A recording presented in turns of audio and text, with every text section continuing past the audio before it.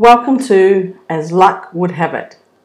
My name is Corbin and I'm a member of the Church Council here at Leichhardt Uniting. We're a church based on Gadigal and Wongal land in Sydney, Australia.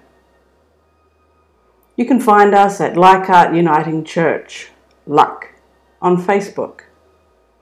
Our sermons are on YouTube under the same name, and if you want to find out more information about our church and our team, head to leichhardtuniting.org.au.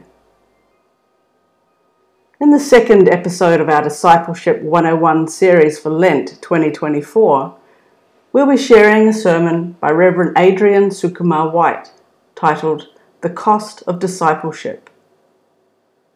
Originally preached in March 2019, this sermon delves into Romans 12, 1-8 and Mark chapter 8, verses 27 to 35. I'll provide the reading ahead of the sermon. The first reading is from the Epistle to the Romans, chapter 12, verses 1-8, from the New Revised Standard Version. I appeal to you, therefore, brothers and sisters, by the mercies of God, to present your bodies as a living sacrifice, holy and acceptable to God, which is your spiritual worship. Do not be conformed to this world, but be transformed by the renewing of your minds, so that you may discern what is the will of God, what is good and acceptable and perfect. For by the grace given to me, I say to everyone among you, not to think of yourself more highly than you ought to think, but to think with sober judgment, each according to the measure of faith that God has assigned. For as in one body we have many members, and not all the members have the same function, so we who are many are one body in Christ, and individually we are members one of another. We have gifts that differ according to the grace given to us. Prophecy in proportion to faith, ministry in ministering, the teacher in teaching, the exhorter in exhortation, the giver in generosity, the leader in diligence, the compassionate in cheerfulness. Thus ends the first reading.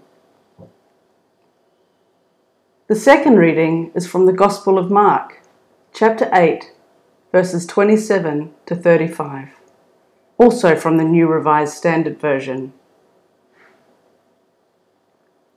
Jesus went on with his disciples to the villages of Caesarea Philippi, and on the way he asked his disciples, "Who do people say that I am?" And they answered him, "John the Baptist, and others Elijah, and still others one of the prophets." He asked them, "But who do you say that I am?" Peter answered him, "You are the Messiah." And he sternly ordered them not to tell anyone about him. Then he began to teach them that the Son of Man must undergo great suffering and be rejected by the elders, the chief priests, and the scribes, and be killed, and after 3 days rise again. He said all this quite openly. But Peter took him aside and began to rebuke him. But turning and looking at his disciples, he rebuked Peter and said, "Get behind me, Satan, for you are setting your mind not on divine things, but on human things." He called the crowd with his disciples and said to them, "If any want to become my followers, let them deny themselves and take up their cross and follow me. For those who want to save their life will lose it, and those who lose their life for my sake and for the sake of the gospel will save it." Thus ends the second reading. Please enjoy the following sermon. In the Gospel of Mark, there is a literary device that the author uses called the Markan sandwich. And for those of you who are in CSU Bible studies in the last few weeks, you would remember me talking about this. It's a simple device, but it's one that Mark uses quite frequently. And the way it works is that he will tell a story, or part of one, and then that story will be interrupted by another story that will be different but still connected. And then he will return back to the original story or some variation of it. An example of this comes in the form of the story of Jairus' daughter and the hemorrhaging woman, where it begins the story with Jesus going to help Jairus' daughter. And then the story is interrupted with the healing of the hemorrhaging woman before returning back to the story of Jairus' daughter. This technique is used to emphasize the central story, the meat of the sandwich, if you will, or the eggplant for the vegetarians among us. Now, you might be wondering where I'm going with this. Actually, some scholars suggest that we can consider the entirety of Mark's Gospel as one big Markan sandwich. And what lies at the centre? It's the story that we have just heard, with Jesus asking the question, "Who do you say that I am?"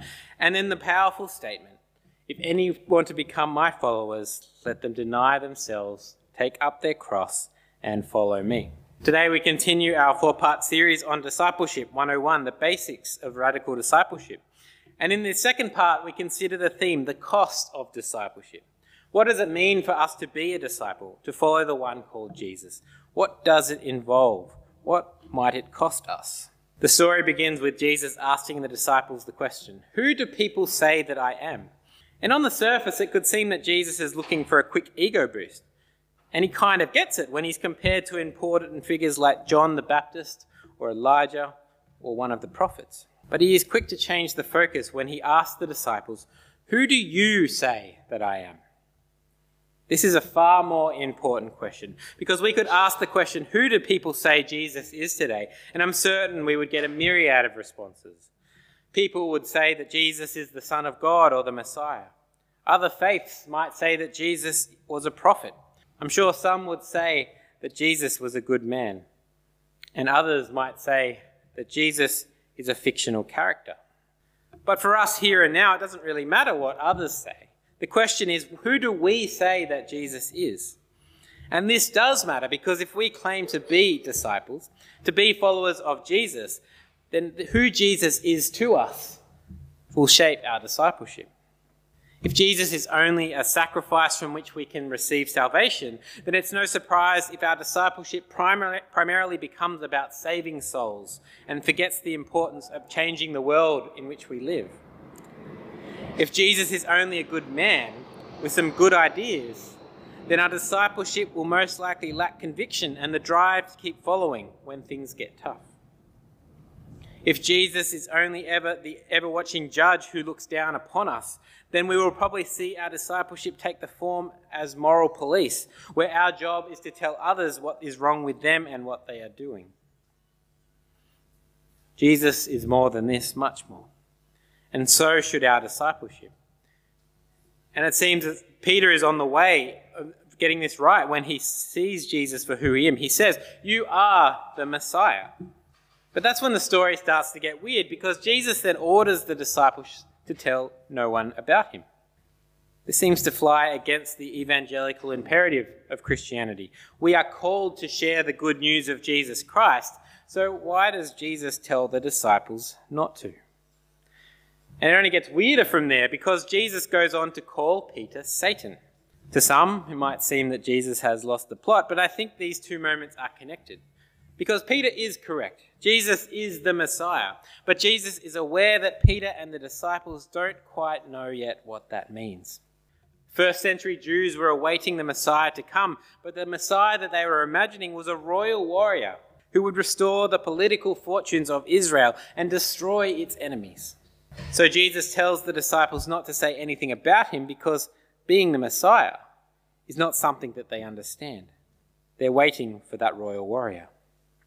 He does try to tell them what it means. He goes on and teaches them and says, "He began to teach them that the Son of Man must undergo great suffering and be rejected by the elders, the chief priests, the scribes, and be killed, and after 3 days rise again."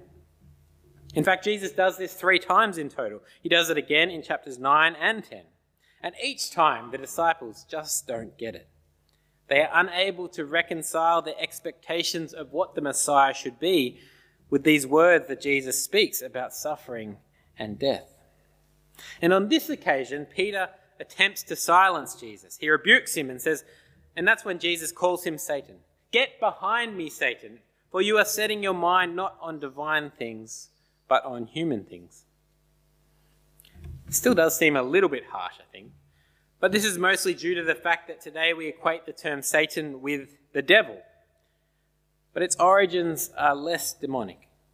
Satan or Satan simply means adversary, the one who opposes or obstructs.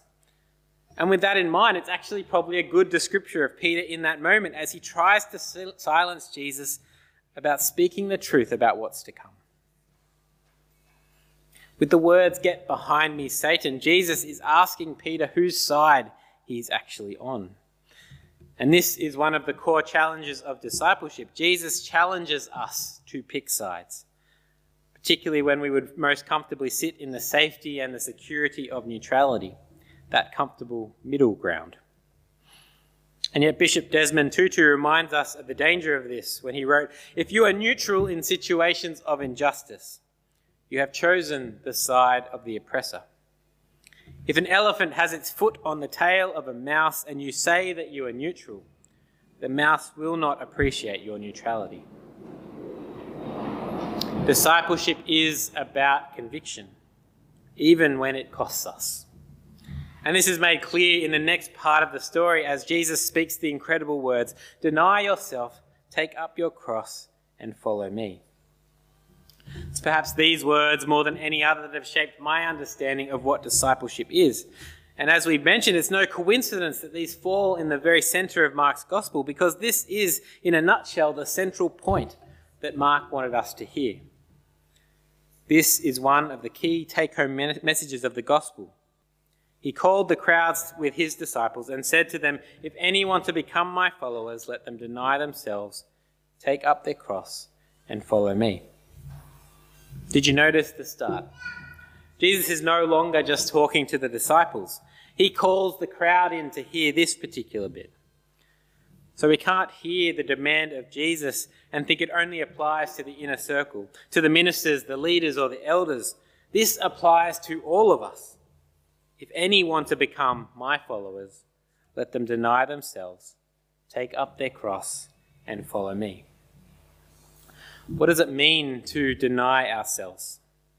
Does it mean that we are to take up some sort of monastic life where we live away from the society so that we're not affected by it? Does it mean that we should cut off our earthly ties with those around us and our friends and family? I think that to deny ourselves is actually to hold ourselves to a very simple idea. It's not all about me. And if you've ever had one of these moments that we all have from time to time where we wonder if the Bible is relevant anymore, I invite you to return to this passage, because one of the most important things that the people of our world need to hear is this, that the world does not revolve around you. You are not the centre of the universe. Maybe a tad naive, but it seems that many of the world's issues are in some way caused by this selfishness, by this prioritization of the individual. The huge economic disparity between rich and poor is in part caused by the desire of the individual to have more than the other. The issue of climate change is in part caused because the way of life of the individual is more important than the well-being of creation. We are in the midst of a global crisis with regards to asylum seekers and refugees, which stems from selfish acts of war and violence. And the acts of senseless violence that we have mourned over the last few weeks, senseless domestic violence and senseless mass murder, are yet another reminder of the consequences of making it all about ourselves, to the extreme where we could end the lives of the innocent. The ultimate act of selfishness. I could go on, but you get the idea. And so when Jesus calls us to deny ourselves, he is calling us into selflessness. He is calling us to look at the needs of others first. And this doesn't mean that our own needs are meaningless, because we too are invited to be part of the kingdom that Christ proclaims, the kingdom that encompasses all creation.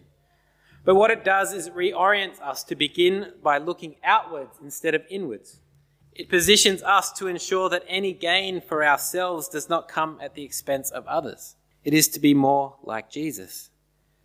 And when we do that in the context of community, when we're looking for the needs of others, then others are looking for the needs of us. The second part can seem a little off-putting as well. Take up your cross. One of the most obvious connections of this is one of martyrdom, to be killed because of what you believe. And it can be hard for us to relate to that. No doubt this understanding was very relevant to the early Christian who were martyred for their faith. And similarly, there would be places around the world, persecuted Christians, who today would hear this with great detail. They would hear this, and this would be their situation. But what is it for us in 21st century Australia? I am grateful that I live in a country where my life is not endangered because of what I believe. But does that mean that the concept of taking up our cross is meaningless? I don't think so, because I think it's directly related to the idea of denying ourselves. Because I think that the cross that we take up is the consequences that we bear when we live out the life of denial of self. The reality of living a life of discipleship, a life of following Jesus, is that life does not seek the advancement of ourselves to the detriment of others, but seeks a common good for all. And that doesn't come without consequences. Because when you decide to live for the common good, it means you stand against all that the world entices us with. The pursuit of money, the pursuit of power, the pursuit of our own security, the pursuit of pleasure and self-gratification. To stand against these things, against that which opposes the kingdom of God, becomes a real challenge, and one that we can too easily put in the too hard basket. And so this text becomes a reminder to us of who we are called to be and what we are called to do. And the final part might be the most straightforward. Follow me. We are simply called to follow Jesus, to seek what Jesus seeks, to prioritize what Jesus prioritized. But there's an important caveat for us, because what denying ourselves might look like and what taking up our cross might look like can look a bit different for each of us.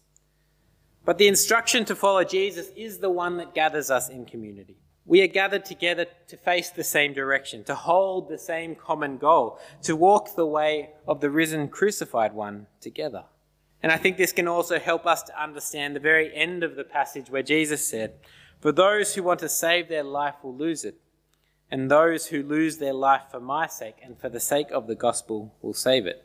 This paradox can seem confusing, but I wonder whether this is about our lives as individuals, where the most important things is ourselves. Because if that's the type of life that you want to save, then that's unfortunate, because in the end, that leads us nowhere. But if you're willing to let go of your life of individual importance for Jesus and for the good news, then you will find life. You will find new life, life that is held in the embrace of community, where brothers and sisters will surround you as a sign of the eternal love of God that surrounds us all. Deny yourself, take up your cross, and follow Jesus. That's what discipleship is about. In the name of the Blessed Trinity of Love. Amen.